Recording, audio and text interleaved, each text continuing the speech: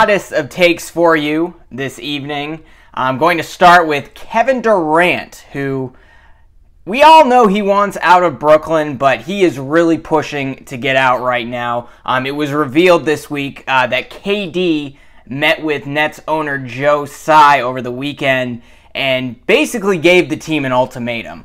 Durant basically said, either it's me or GM Sean Marks and Steve Nash, the head coach. And you can't really blame him for the GM and the head coach performance in Brooklyn hasn't been great. We all know about the Ben Simmons kerfuffle, trading him for James Harden. Ben Simmons wasn't even available for the postseason. And Steve Nash was just completely outcoached in the playoffs, going up against Celtics head coach Ime Udoka, a rookie head coach. And really, KD just wants out, and he's doing everything he can with the little leverage that he has. And, you know, like every bad boyfriend or girlfriend, he's giving his team an ultimatum. We'll see if it works. I'm skeptical. But understandably, the Nets are being very picky about who they're going to deal KD for. They've gotten a number of offers, some fairly generous offers from many teams, including the Boston Celtics, which in my opinion is the best deal.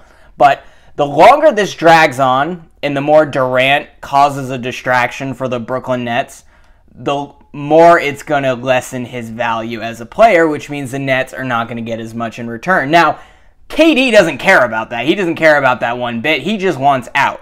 And he doesn't care if the Nets get a big return or not. Doesn't matter to him. He just wants to be, he could play in Toronto or New Orleans. It really doesn't matter. But, with KD's age, his injury history, his growing reputation as both a distraction in the media and in the locker room, it's not really a great look for him with providing the Nets this ultimatum. And Brooklyn is not getting the value that they thought they were going to get. So the Celtics basically offered Brooklyn, hey, we'll give you Jaylen Brown, we'll give you our backup point guard, Derek White, and maybe a first-round draft pick, and that's it. Well, the Nets wanted they wanted 2 out of 4, ideally 3 out of 4 from the Boston Celtics. Jason Tatum, Jaylen Brown, Marcus Smart, and Robert Williams. They want at least 2 of those guys. And Boston's not going to do that. It's just not worth it for them because they're going to be giving up their main core for a player that if he goes down, the Celtics are no longer a playoff team. So Durant's doing what he can here, and he met with the Nets owner, and he said, hey, it's either me or the GM and the head coach. I'm not happy with the direction of this organization. And the owner, Joe Tsai, over the weekend basically went to Steve Nash and to the management and said, hey, I'm on your side. I'm not going to give in to player demands, and he doesn't have to. Look, the Nets at the end of the day can just say no to KD, and I don't know why people don't talk about that enough. They can just say no, and KD's stuck being there. That's essentially what the Green Bay Packers did to Aaron Rodgers last year, and it ended up actually working out just fine. But KD is really pushing. I don't remember Aaron Rodgers giving Green Bay an ultimatum like KD did there. And, the Nets are also trying to unload Kyrie Irving, who just re-upped his contract. He never demanded a trade or anything. But Kyrie has been a thorn in the side of that organization for a little while. And clearly this whole KD-Kyrie thing in Brooklyn has not. I guess the real question here is, if Kevin Durant doesn't get what he wants and the Brooklyn Nets do not trade him away, what will he do? Will he hold out of training camp? Will he hold out even longer and refuse to even play?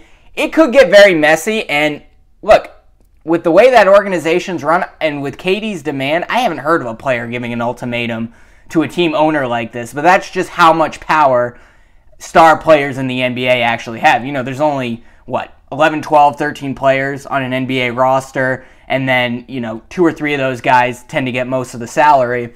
So players in the NBA, at least the stars, have a lot of pull. So he's using the little bit of pull that he has to get traded away. I'm not sure it's going to work out for him, but if it doesn't, then what does KD do? Does he just refuse to play altogether, or does he suck it up and play another season with the Brooklyn Nets? He's under contract until I think 2025, 26, so he's there for a little while now. And, I could see the Nets repairing this if they can, like the Packers did with Aaron Rodgers, and it all works out. And look, the Nets aren't going to be in any better position if they get rid of KD. You still have Kyrie Irving, you still have Kevin Durant, you still have a fairly deep roster. the problem with the Nets in the playoffs is they just don't have the defensive talent to compete with, some of the better offensive teams in the league, and more importantly, some of the more physical teams in the league, like Boston. They really were just bullied down low, which was a little different for Boston when they moved on to, Milwaukee, and they had to deal with Brook Lopez instead of, whatever the Nets had down there. So, look, I'm not sure what KD's going to do here. Ideally, he forces a trade, and, I just don't know, because the Nets aren't going to get a better offer than they've already received.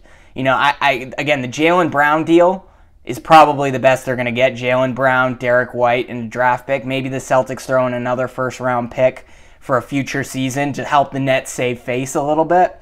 But if the Nets are really driven to get rid of KD, they have to do it, and they have to do it now, because otherwise it's only going to get worse. His value is only going to go down, and if KD continues to push and not play in the preseason and going into the regular season and just chooses not to play at all, then, what are the Nets going to do?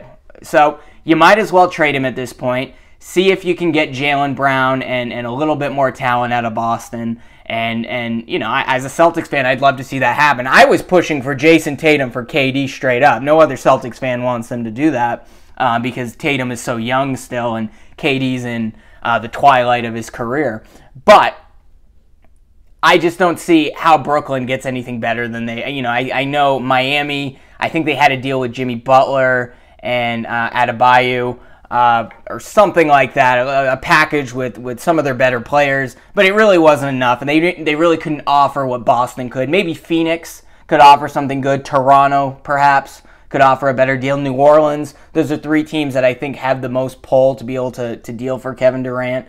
But the longer this goes on, the more it drags out, the worse it works out for the Brooklyn Nets, and the lower KD's value is. And KD understands that, and he's using the little bit of leverage that he has to try to make this deal happen. But man, he has been a royal pain in the ass, that's for sure, along with Kyrie Irving. So, as much as I would love to see KD play in Boston as a Celtics fan, he's caused a lot of distractions with Golden State, him wanting a little bit more, him wanting to be the guy, even though he literally won an MVP while he was there.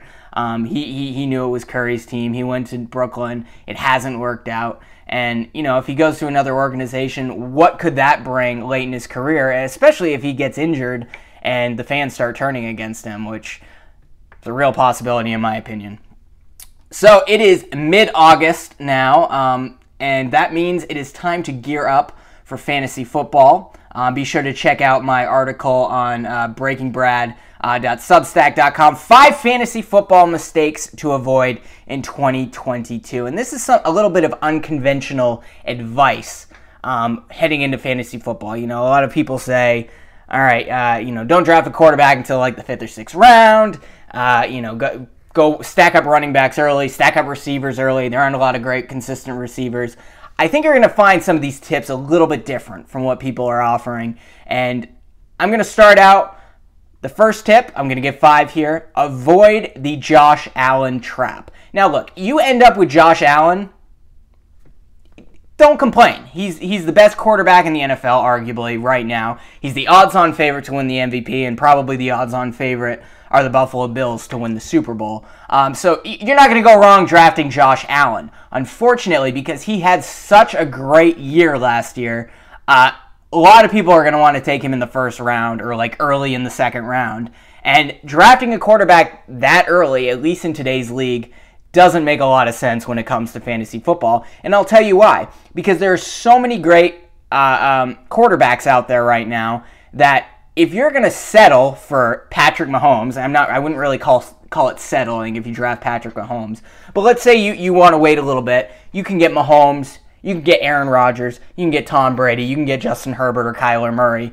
You're not going to be downgrading significantly if you wait another round or two. Because I guarantee if you're in a 12-team draft, one of those guys is going to pick Josh Allen early. He's going to say, wow, Allen jumped off the page. He crushed my team last year.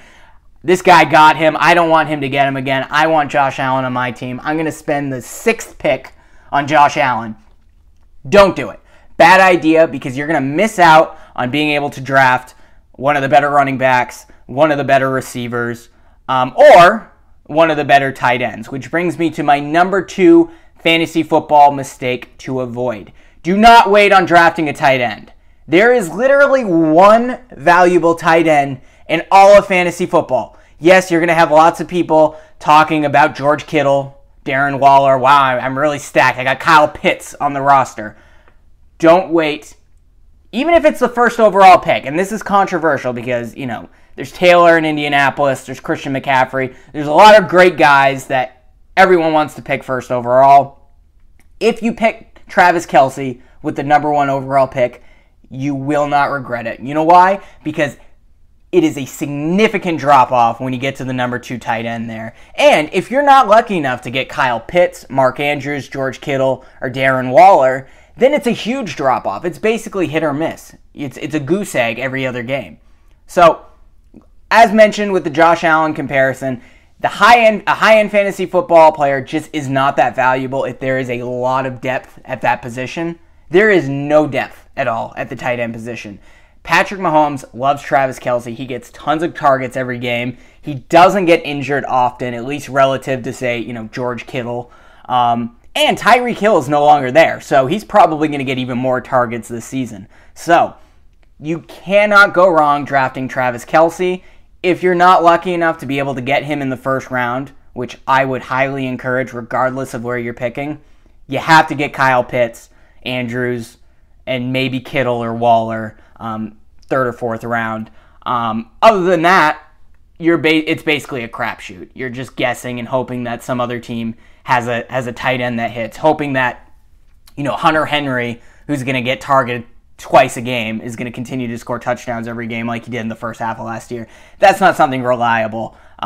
Go with Kelce early. He's the only guy that's valuable at that position, and because of that, look, finding a good running back, finding a good receiver is hard, but it's not as hard as finding a good tight end. So even if you're missing out on Christian McCaffrey, Taylor, some of those better players, you're not going to go wrong drafting Kelce. Number 3, do not draft players who aren't consistent. And this, I think, is a little known fact about fantasy football. We've all been there. You have 140 points one week, and then the next week you score like 40, and you're like, what the hell happened? Well, it's because you have Nick Chubb, who got, 150 yards and 2 touchdowns one week, and then he got 20 yards on 10 carries the next week.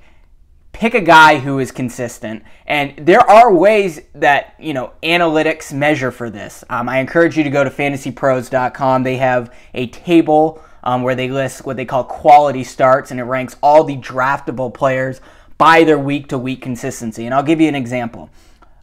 Dalvin Cook, Joe Mixon, Nick Chubb, Austin Eckler, and maybe Najee Harris are all ranked in the top 10, top 12 of pretty much all the fantasy draft boards. You pick one of those guys, it's going to be your first overall pick in all likelihood. If you pick Dalvin Cook, Joe Mixon, or Nick Chubb, they have a quality start a little over 50% of the time, which is good. But you can get Austin Eckler, who is probably ranked below Dalvin Cook and maybe Joe Mixon and right around Nick Chubb. He has a quality start, at least according to fantasypros.com, 88% of the time. Najee Harris with Pittsburgh, 76% of the time. So that can make a big difference because going in week to week, hey, this guy's going to score at least 14, 15 points for me. He's reliable. He's not going to have a lot of single-digit games. If you can go through your draft, because everyone's going to pick the flashiest names, but if you're able to have that Fantasy Pros table up while you're drafting players and say, okay, wow, all right, this guy has a 70% consistency rating, well, the other guy ahead of him who I could pick, who I really like, is only about 40%. Well, let me go with the 70% guy because I'm not going to worry. I'm not going to be banging my head on the table week to week because he laid a goose egg or he only scored a couple of points. That's really important, and it's also big at quarterback too. I mean, Tom Brady usually has consistent starts. Josh Allen was really high last year. There are other guys that just aren't that way. Kirk Cousins. Actually, I think Kirk Cousins might have been higher on that list. But be sure to check out that table, fantasypros.com, list of quality starts, and that's really going to help your team. And, you may not win because you'll lose against a team who scores 180 points, but you're going to be competitive that week, and you're going to have less of those weeks where you just no one's showing up. So consistency is important. Number 4, your team is not set in stone. Please be aggressive, especially after week 1 of the fantasy football season. What makes the NFL so great is parity. The Cincinnati Bengals, they went 4-11-1 2 years ago. They were in the Super Bowl last year. Had a couple of breaks, went their way, they would have won it all. No one could have predicted Cordero Patterson would have been one of the best fantasy players last year. Deebo Samuel, you could say the same thing. Luckily, after week 1 of the fantasy season, you get a little bit of a sample on some of the surprises that you can't expect. So here are 4 things to watch out for that you should be very aggressive about very early in your season. If you're in one of those fantasy leagues where you have like a cap, like $100 on what you can spend on free agents, don't be afraid to spend half of that after week 1. But watch out for these 4 things. Rookie running backs who get a majority of their team snaps. You can kind of tell that from the preseason, but usually week 1 you see a guy who gets 60-70% of their snaps that you've never heard of. That's a guy you got to pick up in free agency and throw a lot of money at because he's going to be consistent week to week. Players that are suddenly playing 2 positions. I mentioned Cordero Patterson and Deebo Samuel. Basically, receivers/running backs. You're going to get twice the production from them. If you see a guy who's being used differently on a team that suddenly has a breakout game week 1, don't be afraid to go after him. Mid-level receivers, getting a disproportionate number of targets. A lot of that will have to do with, the depth at the receiver position. So, you have a team that doesn't have a great receiving core. For example, the Baltimore Ravens, not quite as good at receiver as they were in years past. There may be one guy who gets a lot more targets there. Keep an eye on who that person might be, not just on the Ravens, but all around the league. Good person to go after before week 2. And then finally, quarterbacks with vastly improved offensive lines. Quarterback performance hinges on the offensive line. And it's very few people, other than the folks at Pro Football Focus, pay any attention to O-lines. Keep an eye out. If you start seeing quarterbacks with more time, completing more passes, and, you're going, wow, Kirk Cousins has suddenly took a leap. Well, maybe it's because his O-line got better in the offseason. So watch out for that because you may end up getting a quarterback steal that nobody even drafted in the draft. So keep an eye out for that. And number 5, don't just draft any kicker. Now, the kicker position is not something you should really stress over, but there is a strategy here beyond drafting Justin Tucker. So most fantasy football players wait until, the final round to select their kicker. That's fine. Wait until the very end. You really shouldn't wait until the last 3 or 4 rounds to even consider your kicker. Unless you're in one of those leagues where people take kickers early. But even then, don't waste it. You're going to have more players available. But conventional wisdom is, hey, this team has a good offense. That means their kicker is going to get a lot of field goals. That is not always the case because what if that team scores a lot of touchdowns? Kansas City Chiefs rarely settle for field goals. They'll go for it on 4th down a lot. Or they just, they're such a great offense. They get in the red zone, they're going to score. Look for teams that have a solid offense, but not the greatest offense. And let me give you a reason why. The top 3 kickers in fantasy football last year were Daniel Carlson of the Las Vegas Raiders, Nick Folk of the New England Patriots, and Chris Boswell of the Pittsburgh Steelers. None of those offenses jumped off the page last year. None of those were top 10 offenses. I think the Patriots were top 10 in terms of scoring, but in terms of yards, they weren't even close. They were like bottom middle, I think. Those were offenses that moved the chains, picked up first downs, but they often had to settle for the red zone because they had trouble scoring. Those are the kickers you need to watch out for. I wouldn't even worry about the kicker, to be honest. These are professionals. They should be making their field goals.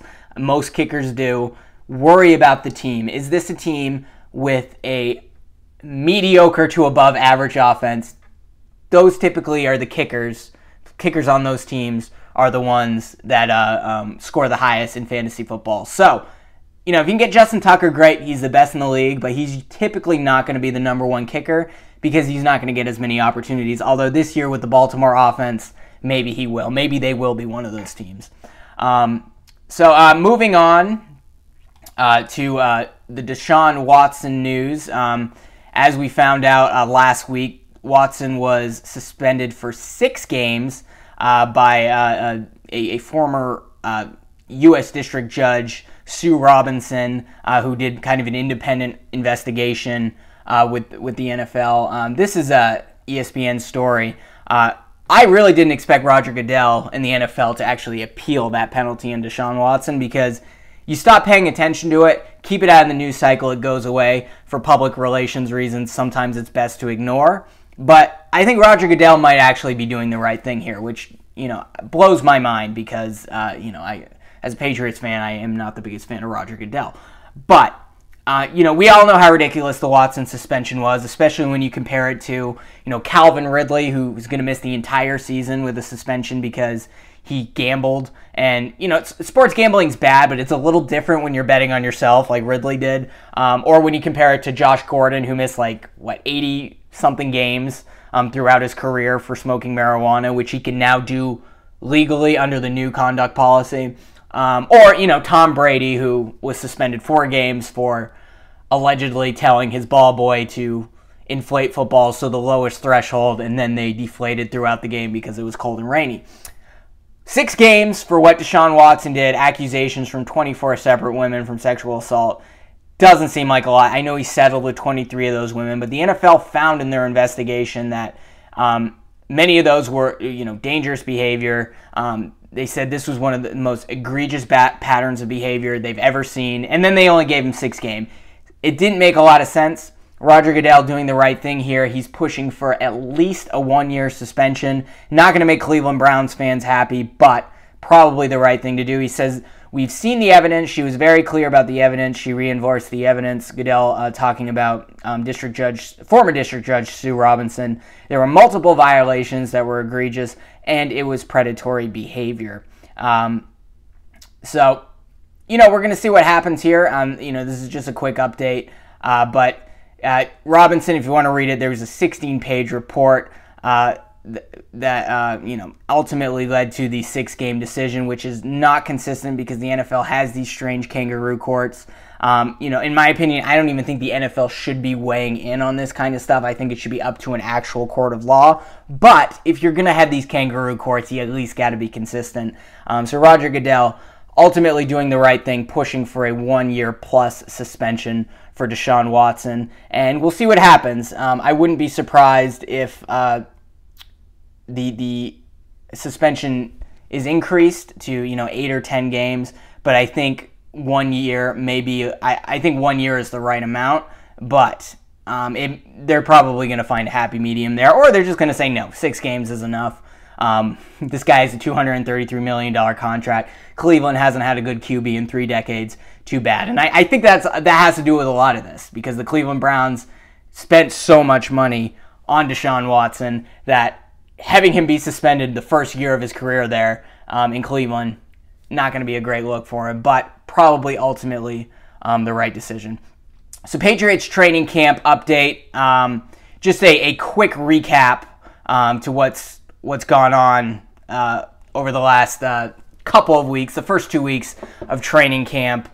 Basically, here's what happened. The Patriots, Bill Belichick, has been wanting to change the offense for a very long time. He wants to modernize it. He's seeing what Kyle Shanahan's doing in San Francisco, what he did in Atlanta, what Sean McVay picked up on from Kyle Shanahan. Loves the crossing routes, loves these fast-paced offenses, loves the vertical game. He wants to modernize the offense for today's NFL. But Bill Belichick has had Josh McDaniels as the offensive coordinator for many, many years now, 2 separate stints, and Dante Scarnecchia, a very old-school offensive line coach who recently retired. Well, both of those guys were pushing back on Belichick, basically saying, no, we know what works. We have Tom Brady. He's the best quarterback in the NFL. We've won a handful of Super Bowls. We're going to stick to this, West Coast style, call audibles if necessary at the line of scrimmage, often run-heavy offense, and we don't want to change anything because if it ain't broke, don't fix it. Well, McDaniels is gone. He's now the head coach of the Las Vegas Raiders. Dante Scarnecchia is retired. And what happened this offseason, Matt Patricia became essentially the offensive coordinator. Patricia was the former defensive coordinator of the Patriots, went to the Detroit Lions, was fired after failing as a head coach there, said, hey, I want to focus on the offense, was hired as an assistant by Belichick, last season. This season, heading in to training camp, he was named the offensive line coach, and then was ultimately not named the offensive coordinator because Belichick doesn't like titles, but he's the de facto offensive coordinator, the play caller on the sideline, meaning the offensive line is not being coached like they have in years past when they had one of the greatest O-line coaches ever to coach the position, Dante Scarnecchia. So Belichick, understanding that, Matt Patricia, the new QB coach Joe Judge, who was fired from the New York Giants, they are not in a position to say no to the greatest coach in NFL history. He's going to use this opportunity to change the offense. And it has not worked out very well 2 weeks into training camp. It has been a hot mess. And the reason why is because of the offensive line, because the O-line is not being coached like they have in years past, because they're running a new offense that they're not used to, because they have personnel, David Andrews, Isaiah Wynn, Justin Herron, some of these other guys, Owenu, that really were designed for the old school offensive line of the Patriots. And they're having a hard time adjusting. And when the Patriots are doing 7-on-7 in training camp, they're killing it because Devontae Parker is a legit number one receiver, and he's shown that in training camp. Tyquan Thornton, the receiver they drafted was the second or third round, he looks like he's the real deal. I mean, he's small, he's tall, but he's skinny, and but he's arguably one of the fastest receivers to ever enter the NFL, set a record in the combine in the 40-yard dash. He's killing it. So, they don't have any superstar receivers, but you add those two guys on top of Jacoby Myers, Nelson Aguilar, and Kendrick Bourne, and then the two tight ends, Hunter Henry and Jonnu Smith, a very good duo to have there. Jonnu Smith seems to be taking a step up in training camp as well. When they're in 7-on-7s, they're killing it, but the moment the offensive line is out there and they shift to 11-on-11, it's just been a disaster. And we saw that the moment they went up against the defense in pads, Mac Jones barely getting the football out in time, relying on dinks and dunks and barely even able to complete those, often throwing into traffic. It hasn't been good. Well, as of Tuesday, things are looking a little bit better. So this is an article from SI.com. The standout was reserve tackle. I always have trouble with his name. Yodny Kajust. Let me know in the comments if I pronounced it wrong. He filled in for Isaiah Wynn, who is their starting right tackle. Really kind of been a disappointment considering where they drafted Wynn. I guess he really stepped up, and Michael Owenu was doing a better job. Cole Strange, the rookie who they drafted in the first round, controversial pick. Really pushing defenders around in the most recent practice, which is really helping the running game. That's part of the reason they drafted him. So we're actually starting to see some progress there. I know there's been some opinions saying, hey, the Patriots should go back to doing what they did in the past. And look, they have a preseason game this Thursday. We're going to see exactly what that offensive line looks like, what the offense looks like as a whole in that new system. Perhaps they mix in some of the older elements with the new. But it's going to be a work in progress. That's what training camp is for. But it's just been a disaster so far. So finally, the offense had a good practice on Tuesday. I guess it got heated. David Andrews, the team captain and center, got into a fight with Christian Barmore, who's been arguably the best defensive player so far in training camp. Really has made life difficult for the offensive line while they make these adjustments. The defense looks great, apparently. Now, a lot of that might have to do with the offense's poor performance. But we're starting to see the O-line come together, and really it's the running game that's been big. I mean, obviously Mac Jones hasn't had as much time to get rid of the football, and it's been frustrating for him. You've seen it in interviews because Mac, basically as a rookie, he stepped into training camp and was calling audibles and just beat out Cam Newton like it was nothing. It really just impressed everyone, and now year two in training camp, he's taken a lot of leaps. He's put on muscle. It sounds like his arm strength has improved. We know he's a smart, disciplined guy, makes good decisions with the football, but he just hasn't had the time. So he's really struggled in training camp. it's good to see that he's getting a little bit better protection, but really the biggest adjustment has been with the run game. Damian Harris not getting anything. Ramondre Stevenson, all the running backs really, really struggling until today's practice. So it's good that we're starting to see this. The Patriots have had to slow things down. They went from playing in pads to playing in shells, which when other teams are ramping it up, they were ramping it down, slowing things down, and trying to make those adjustments. Really, we're struggling, and finally we have a day where we can report the offense looks a lot better. So we'll see what happens on Thursday. They have a home preseason game against the New York Giants. It'll be interesting to see what happens there. So that's it for this edition of Breaking Brad. We'll be with you later this week to recap exactly what the Patriots did in their first preseason game and how that new offense is looking. Until then, see you later.